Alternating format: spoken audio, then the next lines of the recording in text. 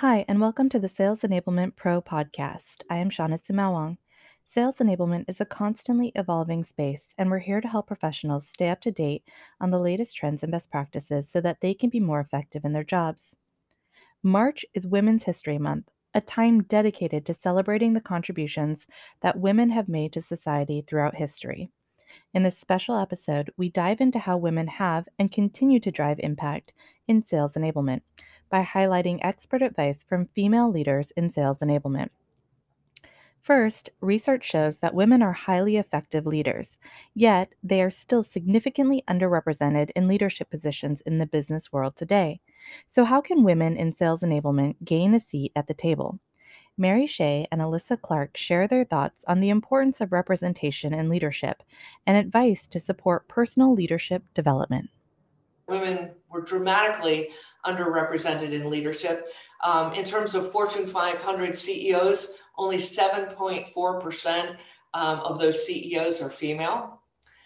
For those of you who are entrepreneurs or follow the entrepreneurial life, 85% of venture capital funding actually goes to all male-led companies.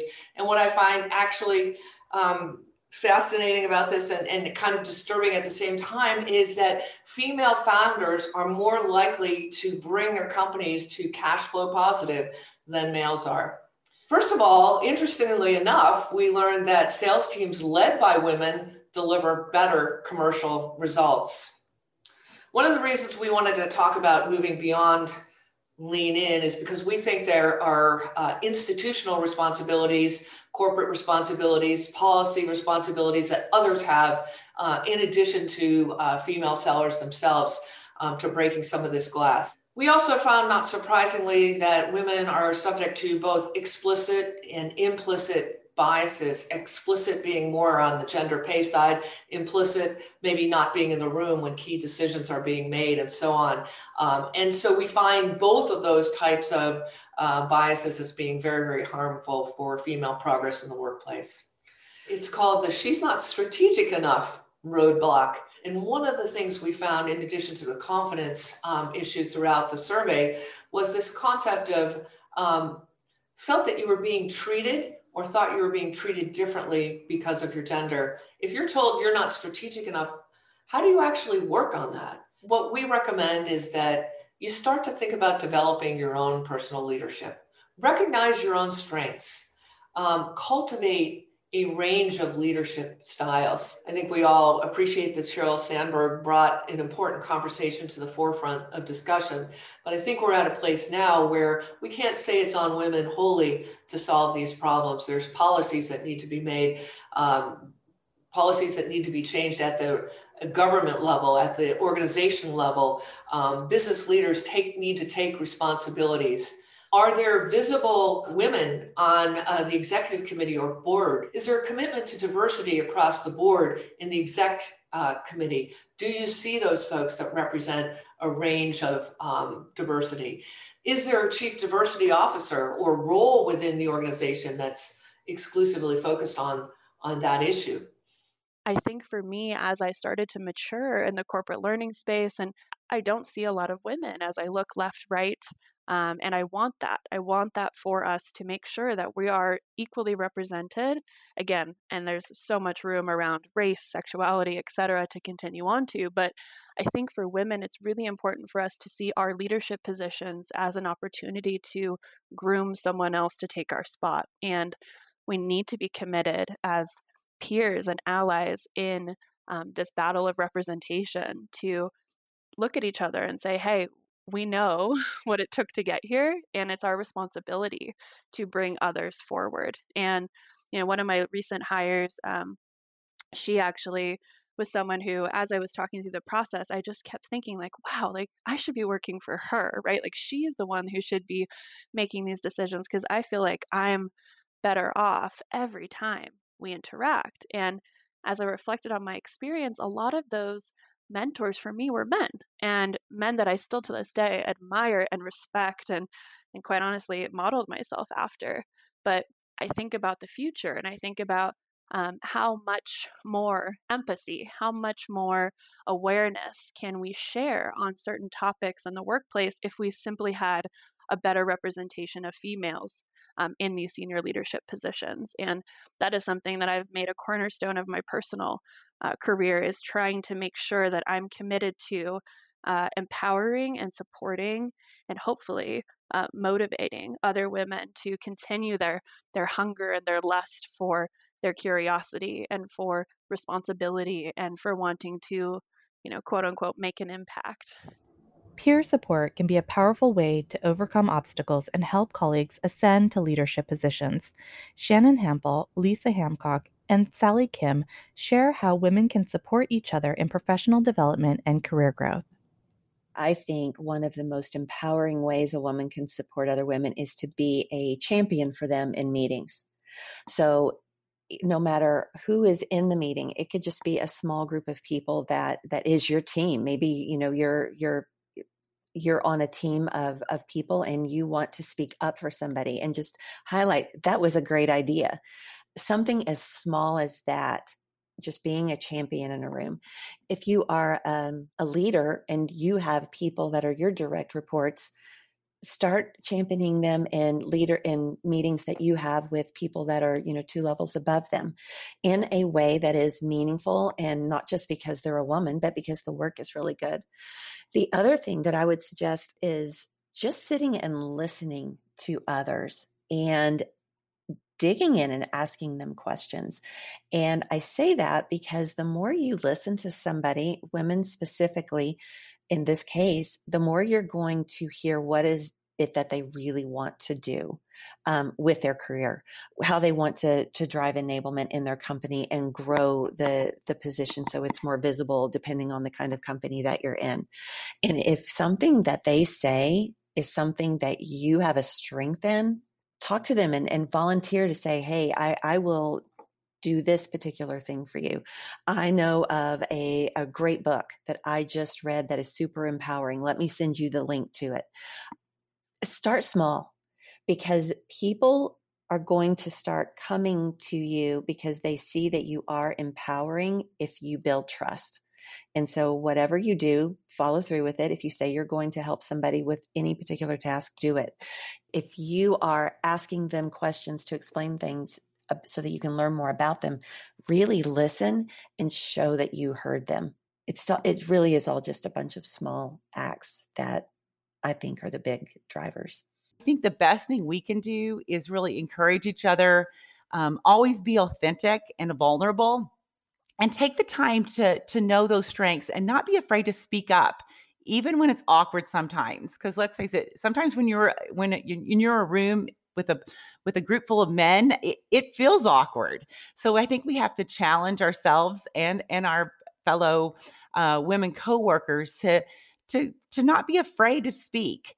Another thing I think is I think sometimes we are afraid that if we are outspoken, that if we're assertive, that we might come away as sounding arrogant. But I think we have to get comfortable with being uncomfortable sometimes.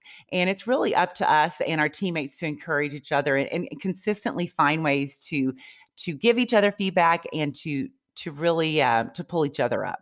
There are so many more opportunities for career advancement for women that are just an arm's reach away, that when you see those opportunities for other women, all you want to do is be able to extend the hand and help, right? And I think more tactically, how that happens is everyday actions, right? If you see, for instance, that a colleague of yours isn't getting the time and attention in a meeting, even though they have great ideas, and if you're in a more senior position, or even if you're just a colleague, being able to step in on their behalf to say, hey, let's hear from this person, right? It starts with small actions like that. And giving opportunities to your peers that might not always be as easy to find, all the way to being allies and sponsors when it comes time for things like reviews and performance reviews, right? How can you be a sponsor to another person who has done great work? Whether you are seeking career advice or looking to pay it forward, mentorship can be an extremely beneficial way to support leadership development for both mentors and mentees. Shannon Hempel and Jen Scandariato share how mentorship can help professionals develop leadership skills. Find a mentor, and to remember, a mentor doesn't have to be someone you know well. It can be somebody you've had a certain acquaintance with. It can be somebody who you just see that in your industry, you know, on LinkedIn or whatever forums that you're following that you have a lot of respect for, and schedule a meeting with them to just say, I want to talk to you about how I can move forward in whatever area, but be assertive. You know, when I know for myself that if I get a note from a young, I won't even say young woman, but a young in their enablement career, and they are truly asking for help, I am all over it. I'm going to make the time, because finding people who reach out and ask for that help, honestly, is not often found, in my opinion, in my experience. Definitely the obvious is find, you know, networks, reach out to them, but to really engage yourself, because that's where the learning is going to take place. And that's going to be where you grow your career and your enablement career much faster. I think what I did was I wanted to surround myself with people that were brilliant and that I could learn from. You never want to be the smartest person in the room, because then you aren't learning and you aren't growing. And they always say, if you're in your comfort zone and you're not taking risk, then you're not learning. And so I think my aptitude to learn and grow was just an important part of my career development. I just had that affinity to take on the world. And so I do recommend now to have individuals be that sponsor or be that mentor. And it doesn't have to be a formal conversation. You know, I think it's about finding people that you admire and you want to emulate. I think you could have, you know, it's difficult in the virtual world to have a cup of coffee with somebody these days. But if you could saddle up with them and learn by their example and then emulate that in your real world, I think those are the best mentors when it's unofficial, you know. But I do believe you need a sponsor. You need somebody advocating on your behalf when you're not in that room. And in order to do that, I think it's important to tell your supervisors and people that you work with that you're looking for an adventure, you're looking for a new opportunity, you want to raise your hand and take on something that maybe is out of your comfort zone, you know, out of your wheelhouse. And when you put it out there that you're looking for more opportunity and you're raising your hand, people are much more willing to give you that opportunity and give you that, you know, room to grow. You have to have trust, though. So I think it's important that you set yourself up for success, show your capability and what you can do, and then people will trust you. In addition to supporting one another, there are also several things that women can do to take ownership of their career development and seek out opportunities for professional growth. Alyssa, Sally, Lisa, and Jen share advice on how women can proactively build the skills that will help them continue to advance their careers. I would encourage people early in their careers, especially women, to think about how are you using your voice? And what I mean by that specifically is your lack of speaking up is sometimes even more loud than being silent. And I would really encourage women who are sitting in a meeting thinking, should I ask this question? Should I raise this complaint? Should I voice this concern? I would say if you're thinking it and you have a reason for it, ask the question, but ask it from a place of curiosity. That is something, a secret weapon of mine that I've really tried to hone in on over the years is coming from a place of curiosity and not allowing that to kill the cat. Thinking about the why behind the what and asking for it, sometimes relentlessly. That is what earns respect. That is what earns credibility and honestly, stamina. Career progression is driven by you. Your curiosity is driven by you, and your success ultimately is driven by you. And I know first-handedly that it is an absolute responsibility of mine. I know you're committed to it as well, Shauna, to invite women into these conversations. Your voice is wanted, it is heard, and your unique perspective is what makes you not only a viable asset to an organization, but to the world, to our communities as well. I would say to not be afraid, that everybody is willing to help, and just dive in and ask for the plethora of wisdom that lives within the industry. And to not shy away from the stigmas that exist within helping a sales organization or a customer facing organization that might be dominated by biases or pre-existing stigmas, right? There are more and more women that I see entering sales enablement, and some of the best mentors that I've had within the space have been women as well. And there is a lot to take away from the rockstar women that are within sales enablement. So reach out and ask for all of the help that you can get, and not be afraid to dive in, because I've been learning a lot, and it's still a continuous learning journey. And they're always offering hands to help. I think I would recommend that they find ways to first volunteer to assist them in enablement efforts. For us, we're always looking for subject matter experts. We're always looking for sales reps, sales managers that want to be involved in our initiatives. So I would definitely recommend that they look for ways to get involved, to find out, like, is this something that I would want to do as a career?